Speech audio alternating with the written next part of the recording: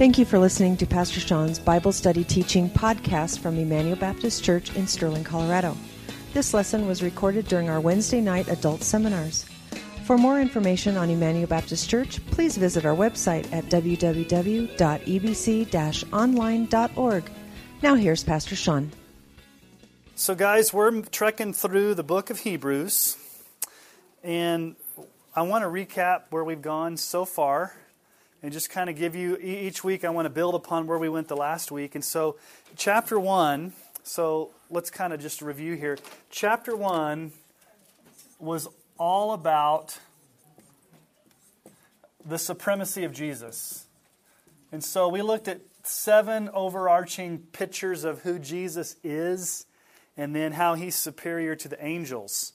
And then as we started chapter 2 last week, if you remember, verses 1 through 4, there was that huge warning. And what was the warning? Pay attention to what you've heard, because if you don't, what will you do? You will drift away from the gospel, okay? You'll drift.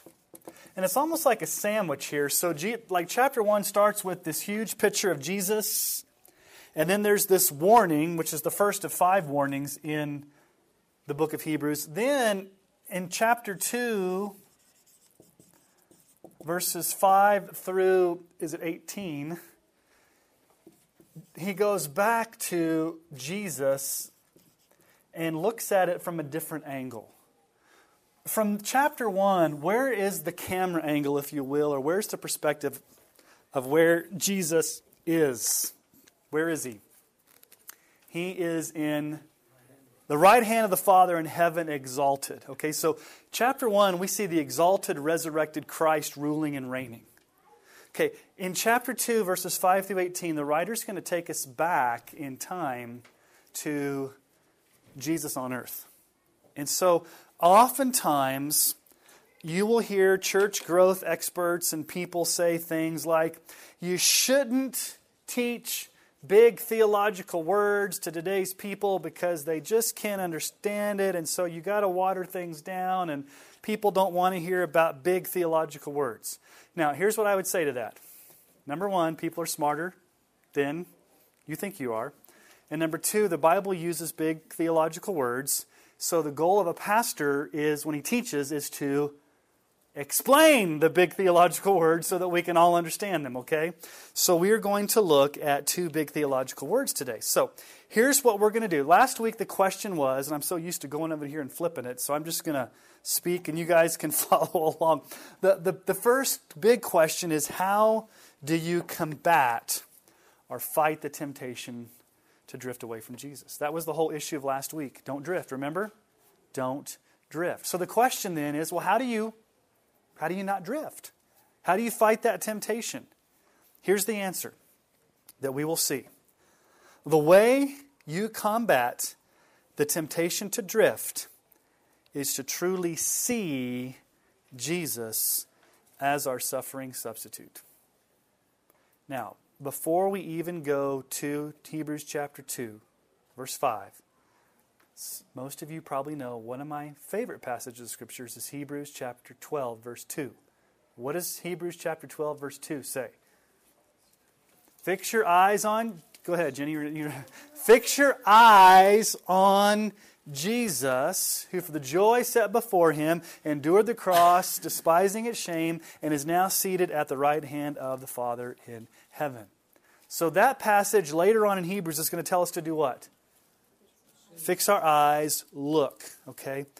The writer's going to introduce that concept here of what? Of seeing Jesus. Okay, and so what does he want us to see about Jesus? So we're going to look at 2 theological truths that this passage of Scripture teaches as we go back to Jesus on earth, okay? So these are ION words. We've talked about these ION words over the years. So here's the first theological truth. It's the incarnation. And so I've given you a definition of that, and we're going to unpack this first theological truth. The incarnation is this: the act of Jesus, the Son of God, whereby He entered history through the virgin birth and took upon Himself human nature. The word itself means in the flesh. So Jesus came in the flesh as a man. Was Jesus a man? Yes. Was he fully man? Was he fully God? Yes. Okay.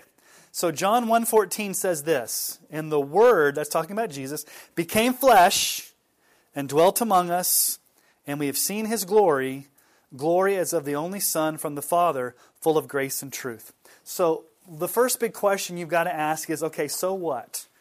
He's going to introduce this theological term of the incarnation. Jesus came in the flesh.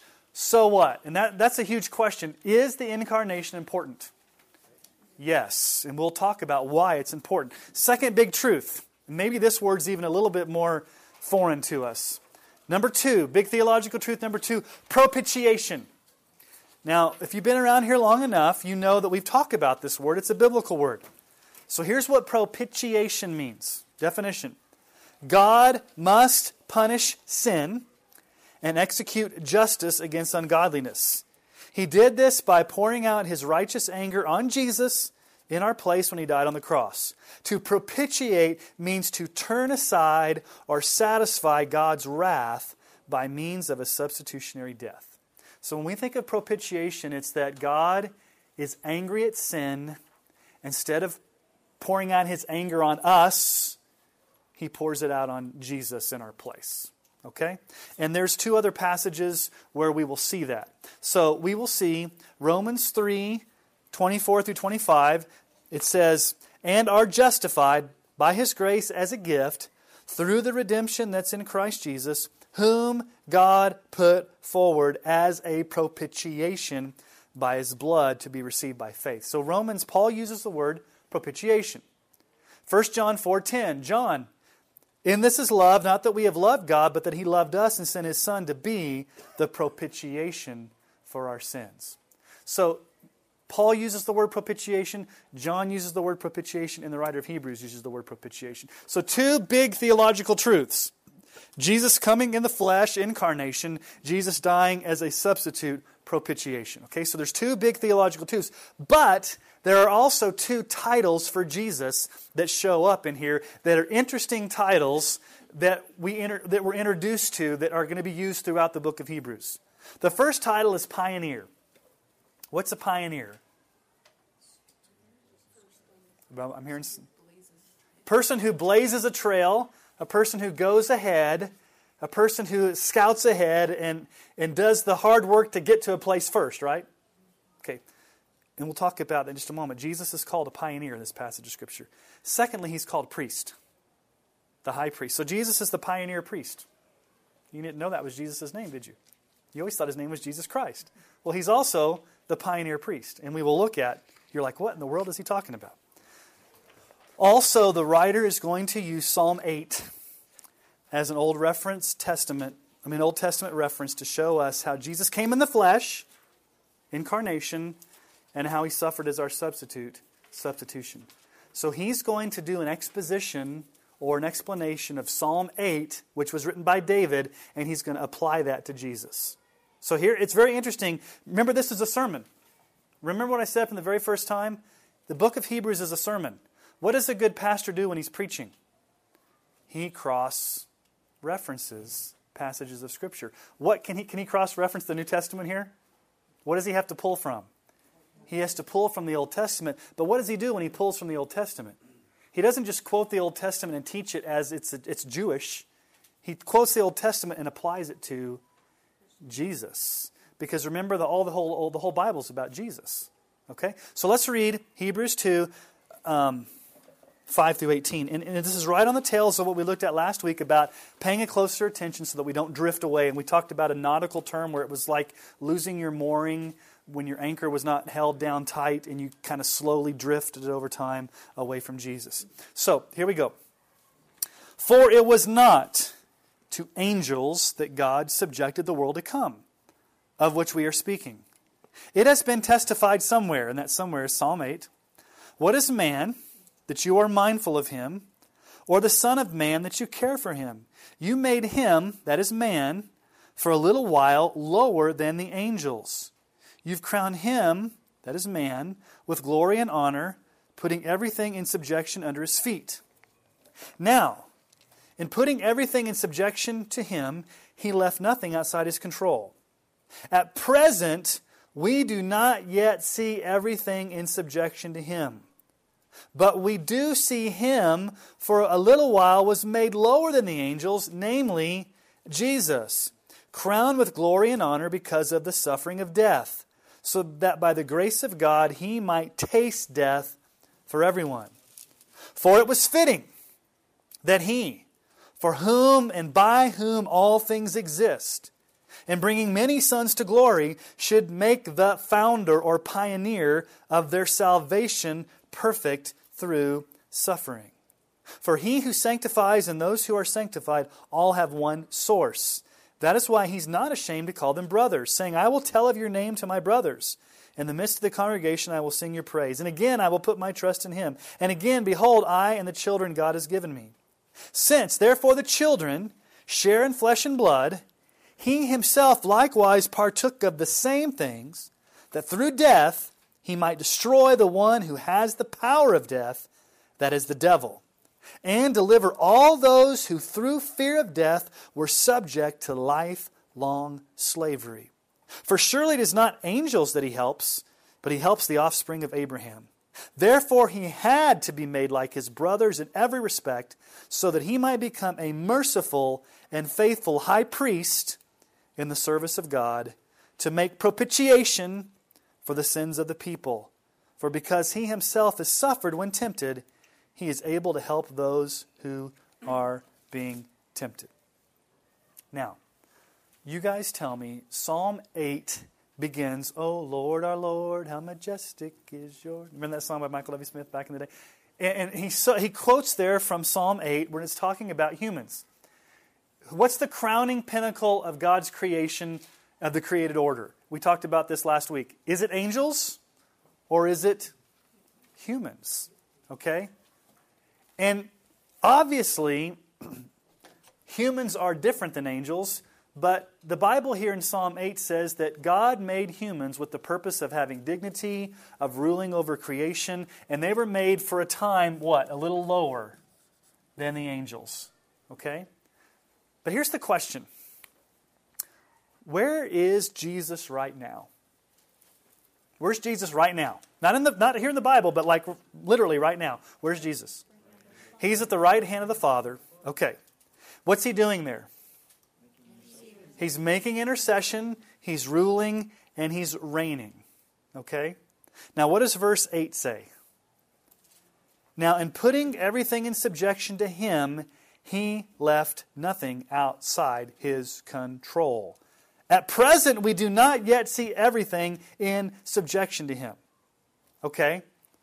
So verse 8 says that God has put everything in subjection to Jesus, and there's been left nothing out of His control. Now, this speaks of the absolute sovereignty of Jesus. Is there anything outside of Jesus' control? Okay, let's look at Ephesians 1, 19 through 22. And what is the immeasurable greatness of His power toward us who believe, according to the working of His great might, that He worked in Christ when He raised Him from the dead and seated Him at His right hand in the heavenly places, far above all rule and authority and power and dominion, and above every name that is named, not only in this age, but also in the one to come. And He put all things under His feet and gave Him as head over all things to the church. That speaks of the universal sovereignty of Jesus Christ at the right hand of the Father. Now, when we look from an earthly vantage point, does it look like that's happening right now? Does it look like things are out of control at times? Does it look like things aren't under Christ's sovereign rule? What's the problem? Is the problem Jesus or us? The problem is us, and the problem is that we can't see behind the cosmic curtain to see how God is sovereignly working things out by His will. But one thing we do know. What does it say there in verse 8? There has been nothing left outside of Jesus' control. So here's the question. Does knowing this truth bring you comfort and assurance? It should. It should. So let's just look at some scriptures that teach that Jesus is in control. Psalm 33, 8 through 11. Let all the earth fear the Lord. Let all the inhabitants of the world stand in awe of Him. For He spoke, and it came to be. He commanded, and it stood firm. The Lord brings the counsel of the nations to nothing. He frustrates the plans of the people. The counsel of the Lord stands forever, the plans of His heart to all generations. Isaiah 14:27. For the Lord of hosts has purposed, and who will annul it? His hand is stretched out, and who will turn it back? And the answer is nobody. Isaiah 46, 9 through 10. Remember the former things of old, for I am God and there is no other. I am God and there is none like me, declaring the end from the beginning, from ancient times, things not yet done, saying, my counsel shall stand, and I will accomplish all my purpose. Not I might accomplish some of my purpose, but what does it say? I will accomplish all my purpose. Job 42, 2. I know that you can do all things, and that no purpose of yours can be thwarted. And then Ephesians 1:11, in Him we've obtained an inheritance, having been predestined according to the purpose of Him, who does what? Works out all things according to the counsel of His will. Now, here's the question in relation to drift that we talked about last week. With this knowledge that Jesus is sovereignly in control of all things, should this not lead us to worship Him and not drift? Is there a tendency to drift when we don't fully understand or appreciate the absolute sovereignty of Christ? Is there a temptation to drift when we don't understand that God is in control? So the writer of Hebrews says, listen, one of the ways that you cannot drift, one of the ways that you can stay anchored is to continually bringing yourself back to the absolute sovereignty of Christ over all things. And when you lose sight of that, you begin to drift. Now, I'm not actually going to go verse by verse per se through this. I'm going to go thematically because I think if we look at this thematically, I think it makes a little bit more sense than to get kind of bogged down in a lot of what's going on here. So what he's going to do here is he's going to unpack these two truths. What are the two truths? The incarnation and propitiation. Okay? So let's write these two things up here. We've got the incarnation, which is what? Jesus came in the flesh. He was fully man. And propitiation, which means on the cross, Jesus absorbed or turned aside God's wrath so that we would not have to experience that justice. Okay? So these are the two truths. And interwoven in these two truths are going to be the two titles. What did I say were the two titles of Jesus? He's the pioneer and the priest. Okay? So let's just see how these things... pioneer and pioneer. Priest. Okay, so let's just see how these things unfold as we move through this. How does verse 9 begin? But we what? What does your Bible say? We see Him. Now, does anybody here see Jesus? But we're supposed to fix our eyes on Him, right? So right from the very beginning of the book of Hebrews, the writer's telling us to fix our eyes on Him. We see Him who what? For a little while was made lower than the angels, namely Jesus, crowned with glory and honor because of the suffering of death, that He might, by the grace of God, taste death for everyone. So let's think of these two titles first before we get to the two truths. Okay? Verse 10. The pioneer. The two titles, the pioneer. For it was fitting that He, for whom and by whom all things exist, in bringing many sons to glory, should be made the founder. That word founder is an interesting word. It means pioneer. I want you to think of the Exodus here for a moment, because a lot of the themes in Exodus are going to show up in Hebrews. You guys tell me what happened in the Exodus. What was the Exodus story all about? Okay, where was Israel? They were in slavery. Okay, they were in slavery in Egypt, and how did God provide for them to get out of slavery? A sacrificial, propitiatory lamb, the Passover lamb, that they had to kill and put the blood on the doorpost and lintels of the house. And then the angel of death passed over. And then what happened? what did God do? Did God just say, you're on your own now? What did He do? He led them. How did He lead them? Through the Red Sea by a pillar of fire at night and a cloud of smoke by day. So in a sense, what did God do? God was the pioneer who delivered and brought the people to glory. That's what the Exodus is all about. God delivering His people by the blood of a lamb and leading them, pioneering them to glory, which was the promised land. Okay? So in the same way, Jesus is our leader and pioneer. What has He done? He's brought to us freedom in the spiritual promised land through His sacrifice as the true Passover lamb. Now that word founder or pioneer, it can also mean leader, captain, prince, founder. It's the same word that's in Hebrews 12:2. Let's go to Hebrews 12:2 that I brought up earlier. Looking to Jesus, or keeping your eyes fixed on Jesus, the what? The founder and perfecter of our faith. The founder, the pioneer. He's the pioneer, the leader, the captain, the prince of our faith. We see this also in the book of Acts. In some of the sermons that are preached in the book of Acts, we see Jesus being referred to this. So in Acts 3:14-15, Peter gets up and says, you denied the holy and righteous one and asked for a murderer to be granted to you, and you killed the author of life, whom God raised from the dead. To this we are witnesses. The author is the same word for pioneer here. You killed the author. So Jesus can be considered. So these words here, when the ESV uses the word founder, we can look at the word pioneer. We can look at the word author. It can also be translated captain, prince, leader. Let's see where else it shows up in the book of Acts.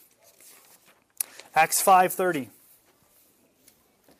The God of our fathers raised Jesus, whom you killed by hanging Him on a tree. God exalted Him at His right hand as leader. Here it says leader. Same word, pioneer. And Savior, to give repentance to Israel and forgiveness of sins. So the word has a rich meaning. Originator, initiator, founder, leader, pioneer, author. Think about what Jesus has done. He's the initiator, the founder, the leader. And how has He done this? Did He come into Bethlehem, or did He come into Jerusalem, and was He born in a palace, and did He ride up on a white horse and come out and say, okay, here's my kingdom. I am conquering this through power, through politics, through prestige, and through popularity. I'm going to throw my weight around, and that's how I'm going to be the leader. I'm going to be like Donald Trump. No, I'm just joking. That was not a political statement. What does He say there? What does verse 10 say? How did He do it? For it was fitting. It's interesting. It was fitting. That word fitting means it was really God's sovereign plan to do it this way. It was fitting. It was appropriate. For whom and by whom all things exist. Okay, so He's the creator. Remember we talked about this a few weeks ago? Jesus is the creator. And what does He do? He brings many sons to glory, just like God brought the Israelites to glory. Jesus brings us to glory. He was made the founder of our salvation. How? Through what? Through suffering. Through suffering. So it's through the cross. So Jesus is the one that is made perfect. Now, how do we deal with the issue of Jesus being made perfect? We've got to deal with that. What does it not mean that Jesus was made perfect through suffering? What does it not mean? Can it mean that Jesus is not perfect? No. And how do we know that besides just I know that? Go back to chapter 1, verse 2. What did it tell us? Chapter 1, verse 2, yeah. But in these last days He has spoken to us by His Son, whom He appointed the heir of all things, through whom He also created the world. He is the radiance of the glory of God and the exact imprint of His nature. So Jesus is the exact representation of God. So Jesus is perfect. Okay?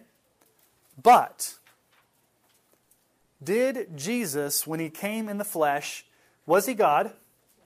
Was He man? Okay. Was there any point in Jesus' ministry where He could have stopped and not gone all the way to the cross? He could have done that. Okay, he could have come in the flesh. He could have been born as a virgin. He could have lived and started his ministry. He could have cast out demons. He could have healed the sick. He could have walked on water. He could have taught. And then when it came time to be like in his trial, and when he's being flogged, what could he have done at that point? He could have called down angels and said to God, I'm not going to go through with this. I'm going to go back up to heaven. I don't want to go through the suffering. But if he would have done that, what would have happened? We would never have been saved. Now, as a man and not an angel, and as God, not a man, why is Jesus the only one qualified to go to the cross? Can an animal be sacrificed in place of a human? That's the way the Old Testament worked. Temporarily. Okay. But if humans are the ones sinning, is an animal identified with a human? No. Okay. Do angels need to be redeemed? No, angels are perfect. So can an angel die for us? They don't identify with us. So it has to be a man to die. Well, if it's a normal man, what does that man have? His own sin. So he can't die in the place of other men because he has sin. But it still has to be a man. So how in the world does it happen where Jesus dies as a man? He has to come as God in the flesh to die. And when it says Jesus was made perfect, it doesn't mean that Jesus somehow earned this perfection because he was somehow sinful. It meant that as fully God and fully man, he had to go all the way to the cross to complete the work. That's how he was made perfect. So I kind of wrote it here in a statement. So in his incarnation as God in the flesh, he endured every type of temptation we endured and successfully obeyed God's will in thought, word, and deed, something of which no human, not even Adam, had ever successfully accomplished. The proof of his final obedience was his willingness to go to the cross and endure God's punishment for us. Okay? So do you guys understand the pioneer concept of Jesus? He's the leader, he's the captain, he's the pioneer, he's the author. And how did he accomplish that? Through suffering. Okay? Title number 2. Jesus is also the priest, the high priest. Look at verse 17. Therefore he had to be made like his brothers in every respect, so that he might become a merciful and faithful high priest in the service to God. This is the very first time Jesus is referred to as the high priest, which is the key image of Jesus throughout the rest of the book of Hebrews. No other book in the New Testament portrays Jesus as the high priest, with the exception of maybe John 17, which is called the high priestly prayer, but specifically referred to as the high priest. So let's talk just a little bit right now, because we're going to keep coming back to it. What was the high priest in Israel? What did he do?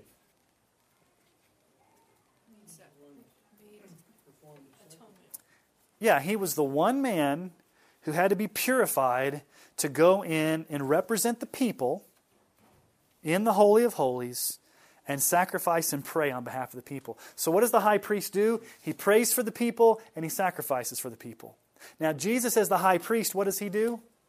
He prays for the people and he sacrifices for the people. But he's not offering the sacrifice, he is the sacrifice. But notice the descriptions there. He is, first of all, a merciful high priest. Nowhere in the Old Testament did it ever say that the high priests were merciful. It didn't talk about their attitude. It just they did their job. What does it mean that Jesus is merciful? It means that when he died on the cross as our high priest, it was the fullest expression of God's love. Okay? So he's the merciful high priest. But what is he also? He's faithful. Faithful to who? To God. He was faithful in obeying everything God gave him to do. So, as both our pioneer and priest who secured our salvation, we need to now see what Jesus actually accomplished to do that. So instead of going verse by verse through this, I want to show you how the writer addresses these two theological truths and intersperse them throughout this section. Okay? So he is the priest, he is the pioneer. Those are his titles of what he is. Now let's see how he's accomplished incarnation and propitiation. Okay, so let's first of all look at incarnation. Number one, Jesus became a human lower than the angels. What does verse 9 say? But we see him who for a little while was made lower than the angels. What does that mean? It's in relation to Psalm 8. What does it mean that Jesus was made a little lower than the angels for a little while? That's that he came as a man. He came in the flesh for a little while. How long had Jesus existed? Forever. And at a point in time, what happened? In order to die on the cross, he had to add humanity to his divinity. Jesus never subtracted anything. He just added. He's always been divine. He just added humanity to his divinity and came as a virgin. I mean, in the virgin birth, he could come as, well, he was a virgin, but he came through the virgin birth to be a little lower than the angels for a little while. Number two, Jesus shared in flesh and blood as fully human. What does verse 14 say? Since therefore the children share in flesh and blood, he himself likewise partook of the same things. Jesus partook of what same things? Sharing in flesh and blood. Number three, Jesus was made like humans, his brothers, in every respect. Verse 17. Therefore he had to be made like his brothers in every respect. And then number four, Jesus as a human experienced all the same temptations we experience. Verse 18. And we'll come back to that in chapter 4. So here's the question. Why is the incarnation so important for us to understand? What is the danger of not understanding this truth? Why is the incarnation important? Yes? Without Jesus becoming the second Adam, taking all those sins, we would not have a chance. Yeah. Yeah, and Jesus is the second Adam because what did the first Adam fail to do? He failed to obey God. He was kicked out of the garden, and he brought sin into the human race. Jesus as the second Adam did what? No sin, fully obeyed God, and went to the cross as our representative. Just as Adam was the representative of the entire human race, Jesus is the representation of all of those who believe in him. What are some heresies out there? There are some people that actually believe that Jesus did not come in the flesh. That he was kind of like a ghost.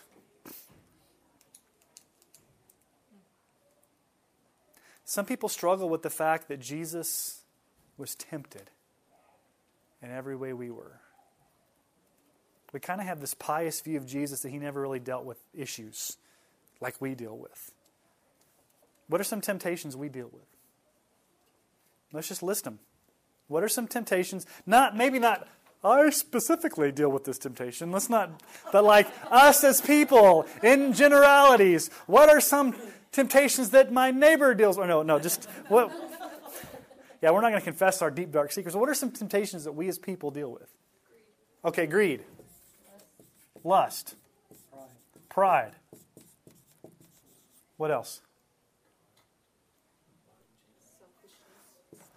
Lying, cheating, selfishness.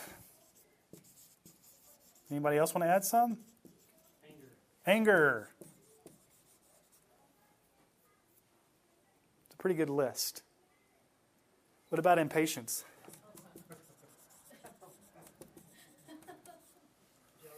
Jealousy. That's a good one. We put lust, but let's just use sexual temptations. Okay, greed, materialism. Okay, so these are all temptations that are common to people. And the Bible says that Jesus was tempted in every way we were, yet without sin. Was Jesus tempted with greed? Does he know what it's like? Was he tempted with lust? That's hard for us to figure out.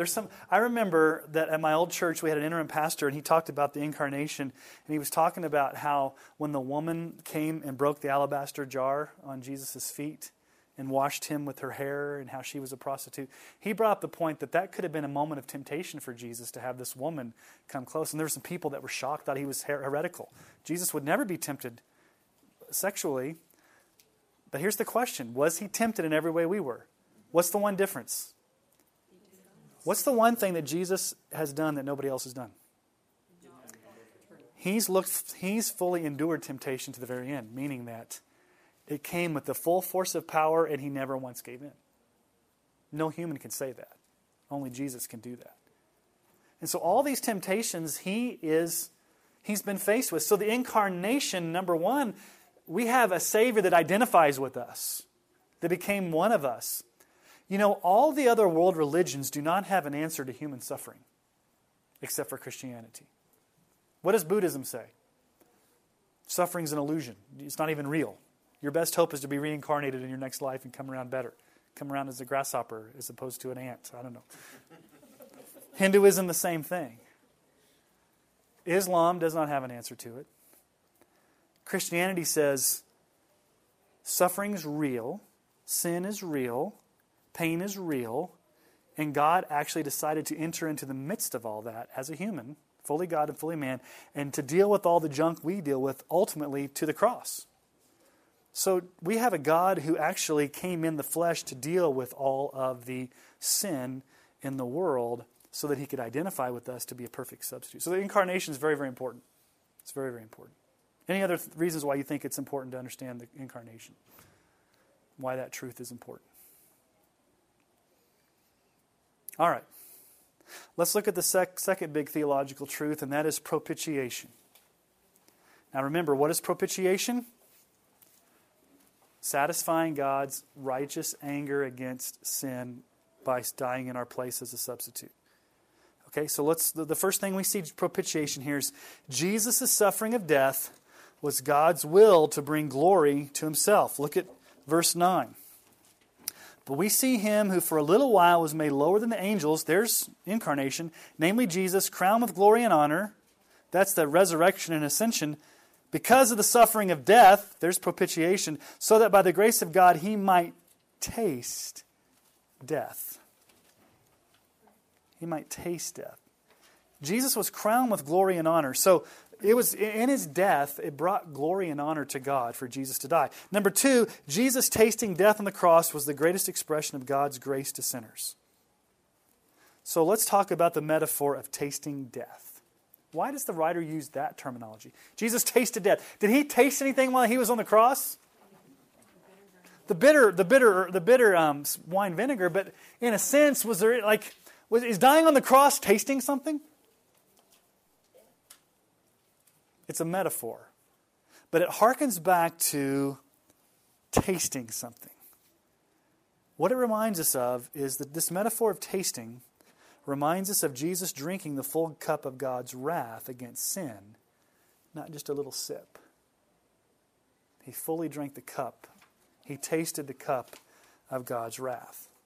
Now, where do we get this imagery of the cup of God's wrath? Where do we get this imagery?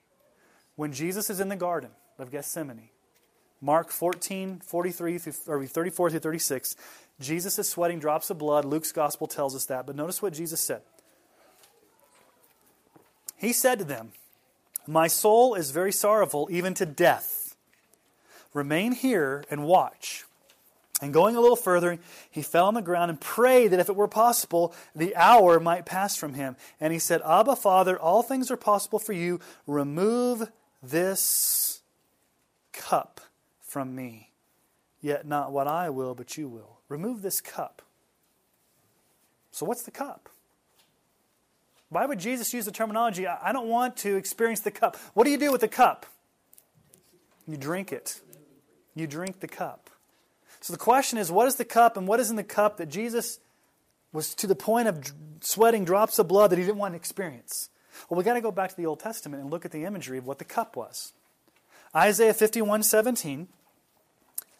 Wake yourself, stand up, O Jerusalem, you who have drunken from the hand of the Lord of the cup of his wrath, who have drunk to the dregs the bowl, the cup of staggering. What's it say there? The cup of his wrath. Jeremiah 25:15. Thus says the Lord, the God of Israel, said to me, "Take from my hand this cup of the wine of wrath, and make all the nations to whom I send you drink it."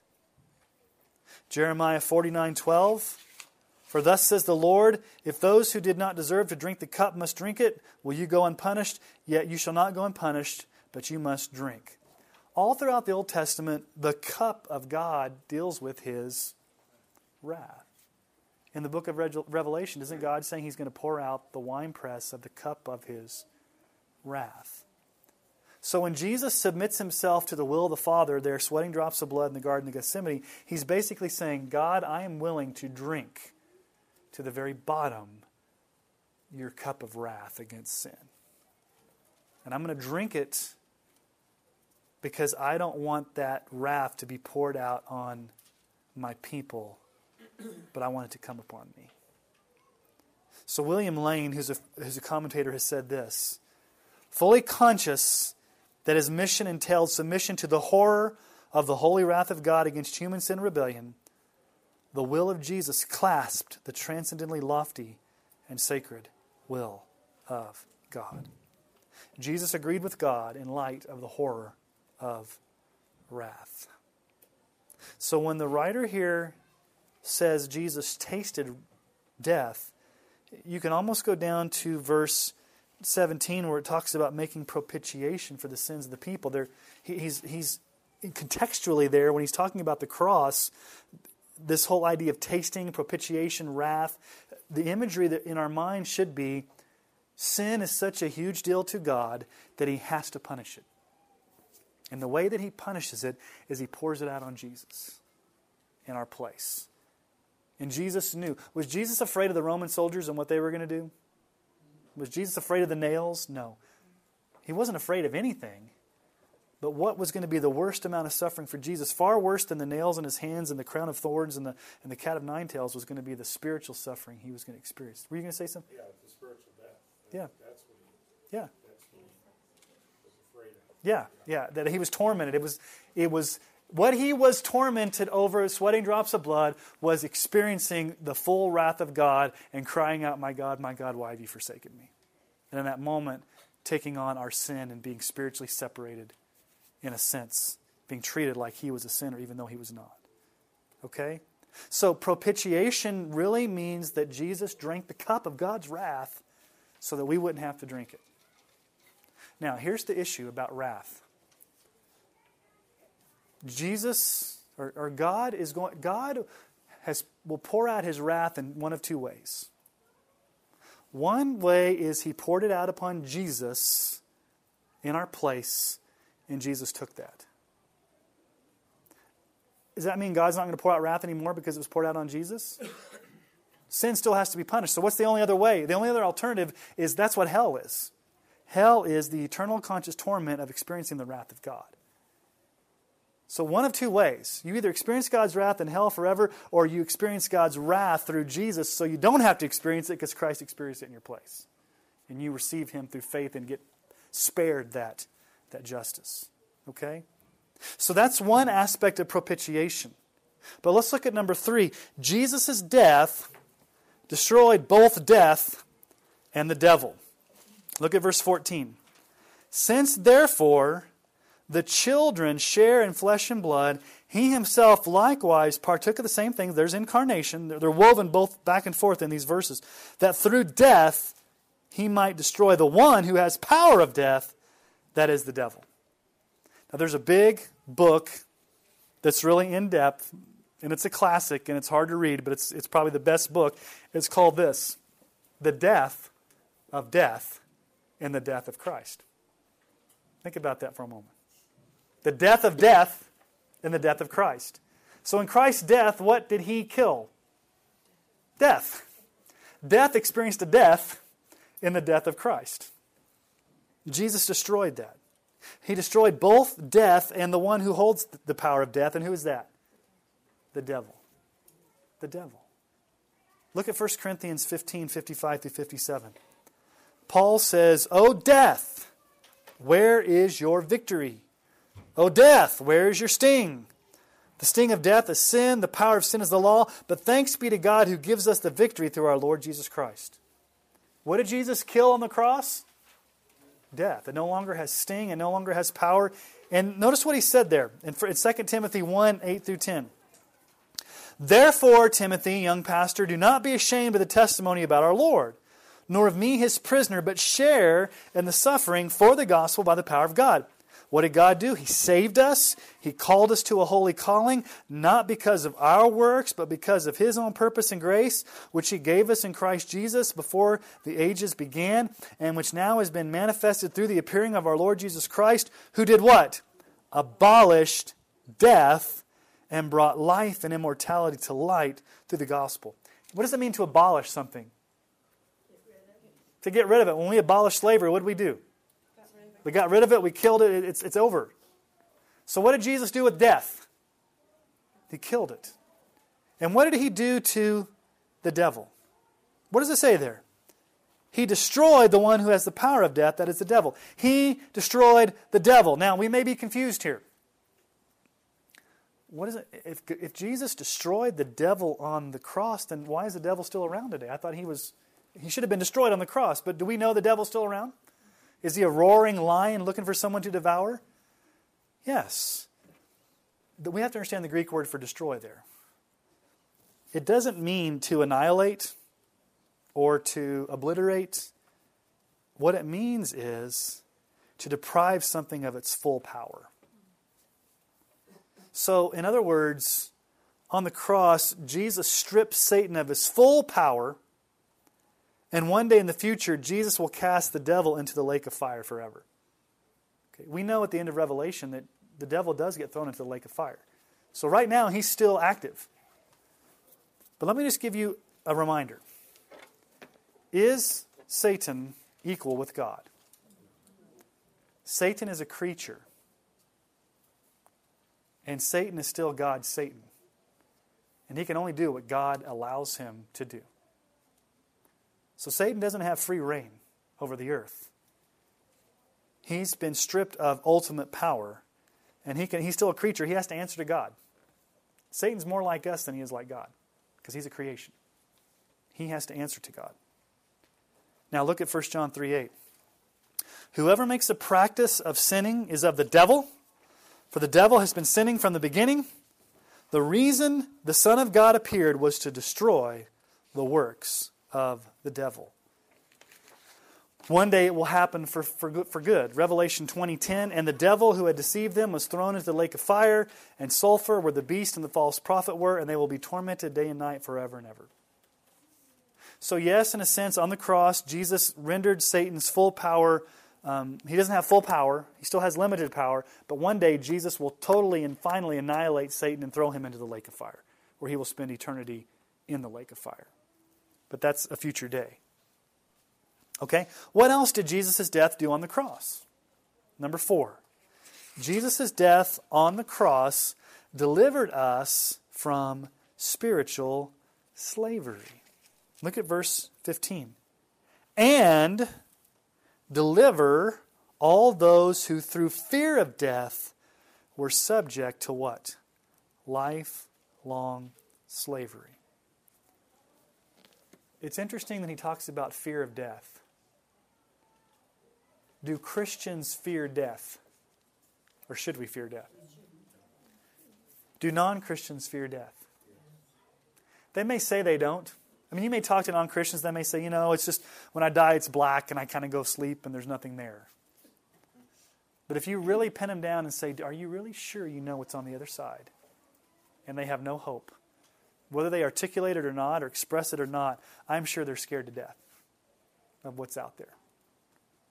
And so there's fear in death for a lost person. Why? Because you're in what? Lifelong slavery. Spiritual slavery. Now, think about the Exodus again. What do we say what happened in the Exodus? What was Israel? They were in literal slavery, right? They were, harsh Egyptian taskmasters were beating them and they were in slavery and they cried out to God, we're in slavery, we want to get out of here. And God delivered them from slavery. Okay? Has Jesus, and how were they delivered from slavery? By the blood of a lamb that was a propitiation. How was the Passover lamb a propitiation? The angel of death. What happens if you didn't have blood? Your firstborn son would die. Hebrews later on, we'll find out in chapter 11, he's called the destroyer. He pours out God's wrath on the Egyptians. And the only way the Israelites were spared God's wrath is because they had a substitute, Jesus. Okay? So think about this. Let's go back to those two titles for Jesus. Jesus as the pioneer and the priest is our Passover lamb who delivered us by His blood from spiritual slavery. Now, Colossians 1:13, and they're having fun, aren't they? Colossians 1:13 and 14 says this. This is about Jesus. He has delivered us from where? The domain of darkness. Does that sound like spiritual slavery? The domain of darkness, the kingdom of darkness. And transferred us where? To the kingdom of His beloved Son, in whom we have redemption, the forgiveness of sins. So in the cross of Christ, what did He do? He delivered us, He transferred us, He brought us, He forgave us. We have a new identity.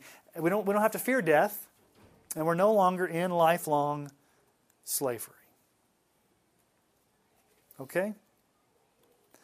Now here comes the beauty of this entire passage. We've seen who Jesus is. Who is He? He's our pioneer, our leader, our initiator. What else is He? He's our high priest. And what has He done? He's come in the flesh to identify with us. And what has He done on the cross? He's borne God's wrath against sin so that we would not have to experience that. So the question is, that's fine and good, Sean. That's a great historical event. What does that mean for us? Well, this passage of Scripture tells us. In our salvation, God has mercifully and graciously done some awesome things for us who did not deserve such a great salvation. Now, let's go back up to verse 3. Remember the warning? If you don't pay attention, you're going to drift. And then verse 3, how shall we escape if we neglect such what? A great salvation. Now, before we even looked at what I'm going to show you next, has what we've seen so far a great salvation? Isn't Jesus being our pioneer a great salvation? Isn't Jesus being our priest a great salvation? Isn't Jesus coming in the flesh, identifying with us, a great salvation? Isn't Jesus propitiating God's wrath in our place a great salvation? Isn't that a great salvation? And we could just stop right there. But the writer goes on and he sprinkles in some wonderful blessings of what it means to be saved and experience this great salvation. So let's just look at these. Number 1, we will be brought to glory. Look at verse 10. We see Him for it was fitting. Here we go. For it was fitting that He, for whom and by whom all things exist, in bringing many sons to glory. It's interesting that it's talked about in the past tense there. Bringing many sons to glory. Have we gotten there yet? It's a trick question. Are we in heaven yet? No, physically. What does Ephesians chapter 2 say? We are seated in the heavenlies with Christ Jesus. So in God's mind, it's as if we're already in glory, even though we're not there yet. But what's the promise? Jesus is going to bring us to glory as the pioneer, as the new Moses. Because the next chapter says Jesus is greater than Moses. What did Moses do? Moses was the pioneer that brought the sons of Israel into glory. What has Jesus done with us? As the pioneer, through the cross, He's brought us into the spiritual promised land, heaven, glory. Okay? Number 2, we're being sanctified. Verse 11.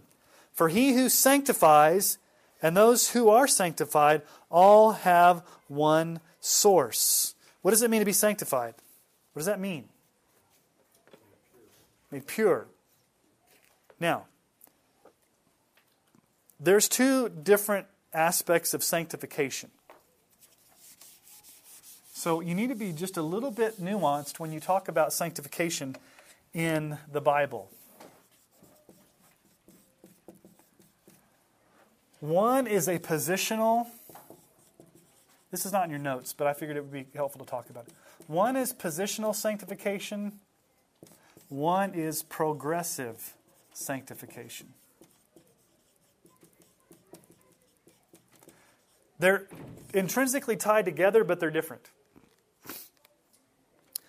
Positional sanctification happens the moment God saves you. He sanctifies you. He makes you holy. He sets you apart for His purposes. It is a position that never changes. That's why we can be called saints. That's what a saint is. That's how Paul starts all his letters. To the saints who are in Corinth, to the saints who are in Galatia, to those who have been sanctified. So positionally, as a position, the way God sees us, we are forever holy, purified, sanctified because of the blood of Christ. Okay? But there's also a sense in which the Bible talks about progressive sanctification in the sense that, what does progressive mean besides flow on the, is that progressive? Slow. To grow over a period of time. So progressive sanctification is the slow, sometimes painful, daily process, progress, movement of becoming who we actually are. And some of us are on different growth patterns there. So when he's talking here, I think he's talking about positional sanctification here in Hebrews. Because he says, where he says that in verse 11, for he who sanctifies and those who are sanctified all have one source. He's not necessarily talking about spiritual growth here. It's all in the context of what he's made us when we become Christians. He's sanctified us. He's set us apart. He's made us holy. He's made us pure. He's done all these things. Now this is an awesome thing too. Jesus is not ashamed to call us brothers and sisters. Look at the second half of verse 11. That is why he's not ashamed to call them brothers, saying, I will tell of your name to my brothers in the midst of the congregation. I will sing your praise. That comes from Psalm 22. Interesting. Are we brothers and sisters of Jesus? Yes. God's our Father. We've been adopted into His family. And Jesus is not ashamed. Now think about that for a moment. Have you ever experienced a time in your life where somebody was ashamed to be seen with you? Where they kind of like, ooh, I don't want to be associated with them. It's not like on the day of judgment or on that final day when you show up, Jesus is going to be like, ooh, I don't want to be around. He says, I'm not ashamed to call you my brother and my sister. Now, it's interesting because it comes from Psalm 22. But how does Psalm 22 start? Anybody know how Psalm 22 starts? It's the most famous messianic psalm.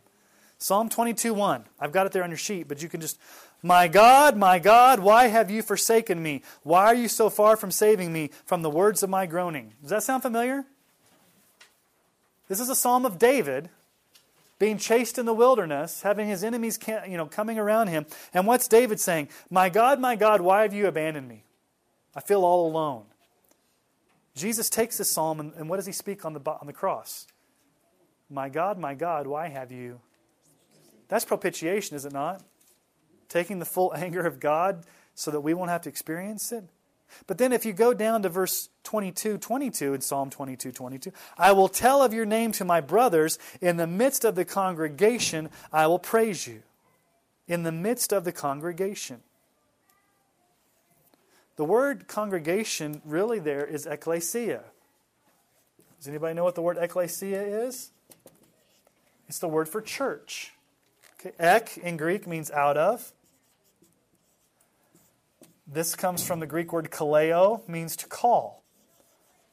So the church really is the called out ones. What have we been called out of?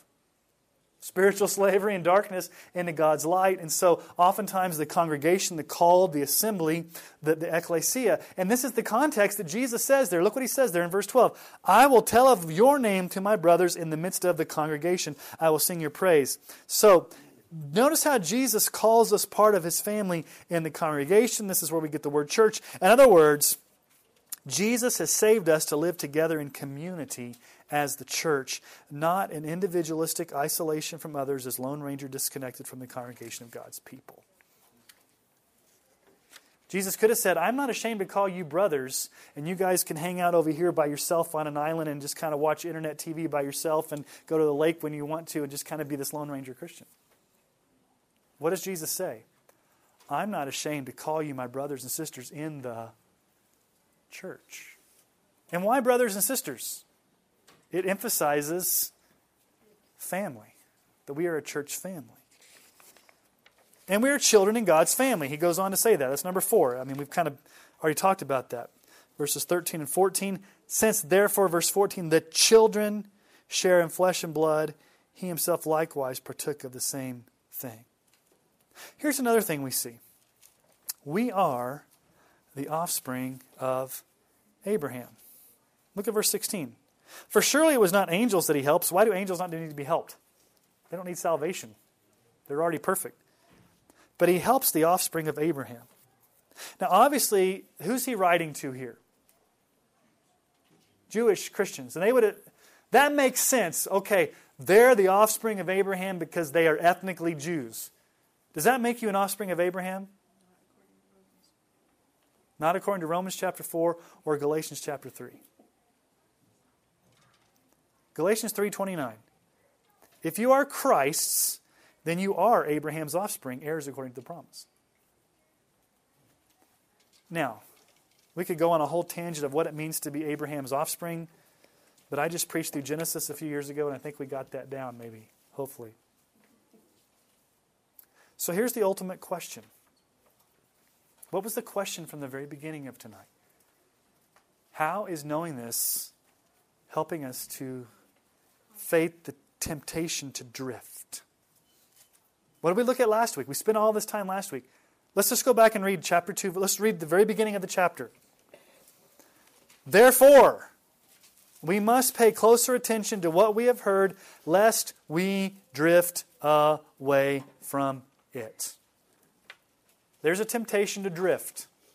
Imperceptibly, slowly, casually, unnoticeably, where you drift.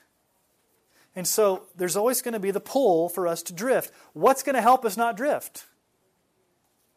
Well, the conclusion. Verse 18 is the conclusion. What does it say in verse 18? For. Starts with for. Because. For because. For because. That's an interesting way to start. I don't know if that's good grammar. It's 2 prepositions together. For because. That's a pretty strong statement. For because. Is it for or because? Yes, it's for because. For because he himself suffered when tempted. What does the last sentence there say? He is what? Able to what? Help those who are being tempted. In the context of tempted to do what? To drift. The conclusion in verse 18, Jesus is able to help those who are being tempted. The Greek word able there, he's able. I think it's dunamis,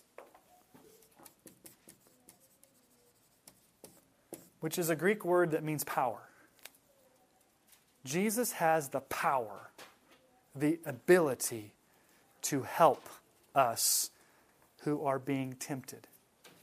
And you have to stop and say, okay, tempted to do what? Well, what's the context telling us? How'd the chapter start? The temptation is to drift. So what must we do to not drift? To not be tempted to drift? I think there's 2 things we see here. We must, number 1, consistently see who Christ is in all of His glory as pioneer and priest in His incarnation and propitiation.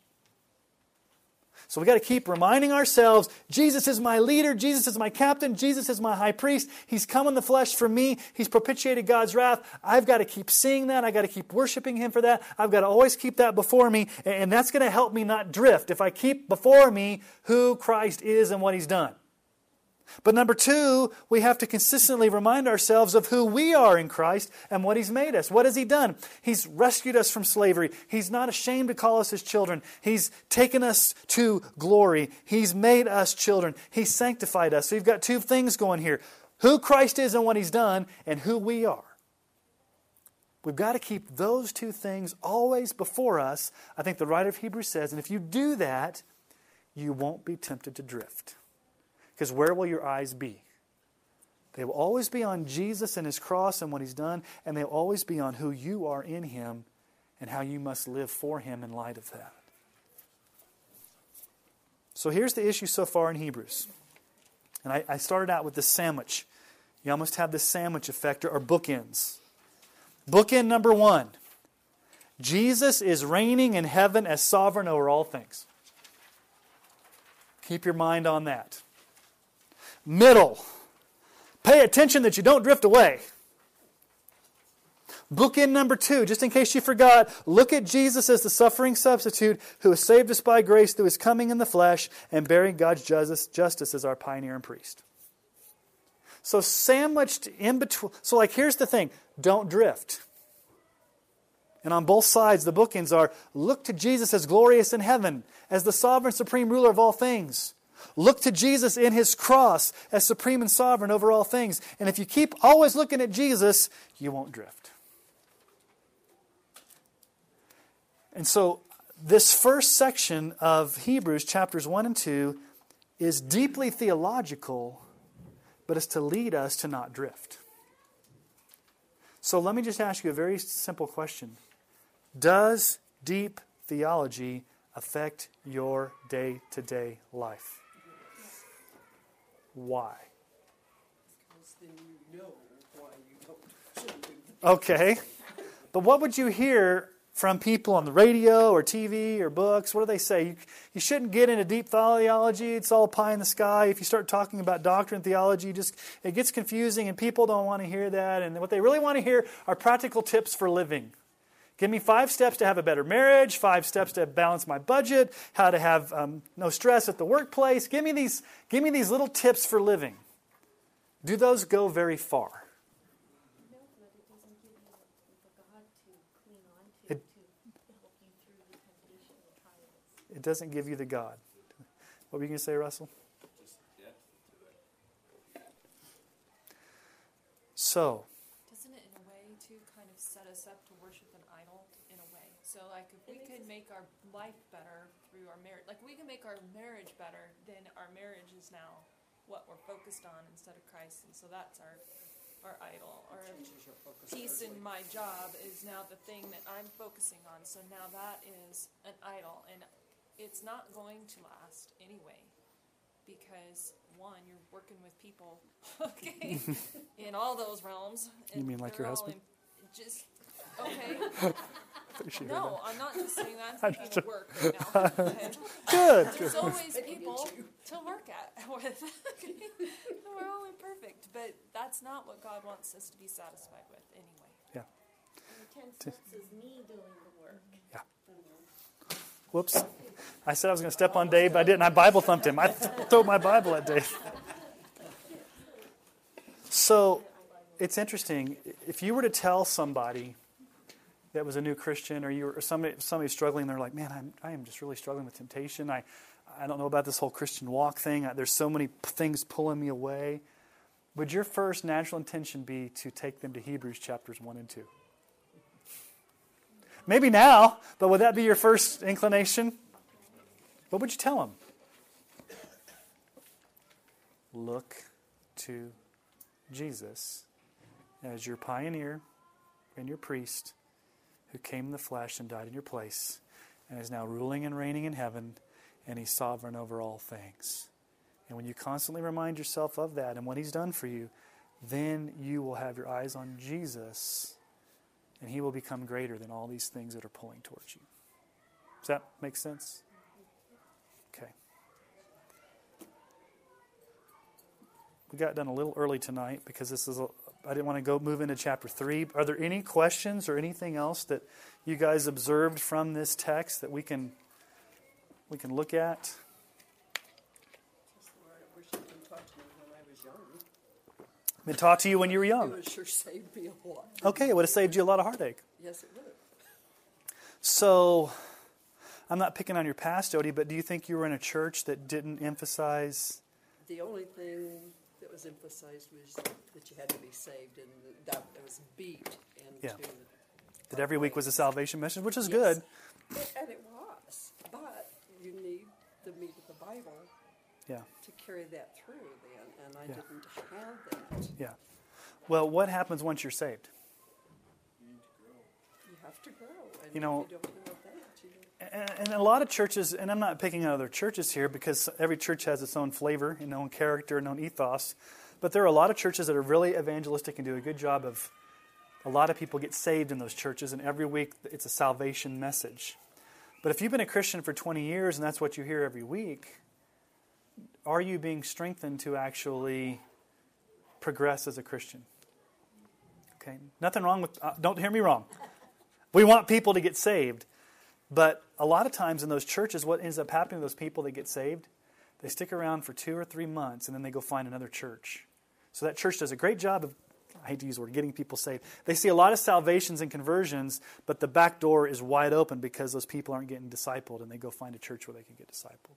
Yes, sir? The churches for so many years have been I'm coming over here so I can get you. given the milk, but not providing the meat. I mean, Yeah. we don't allow our Christians to grow in this Yeah. in this society. Yeah. So many Christians are stuck in that milk, and Yeah. where they have to go on their own to get the meat. Yeah, yeah, that's a good point. Well, there's a lot of milky churches out there. Some people are way too satisfied right there With the milk. with the milk. Yeah, and he's even going to address that. He's like, you guys are still on. He's going to talk about this later on. He's like, you guys are still on milk, and you should have moved. You should be on meat by now. No more Gerber's little, mashed up carrots. You guys got to be eating T-bone steaks, spiritually speaking.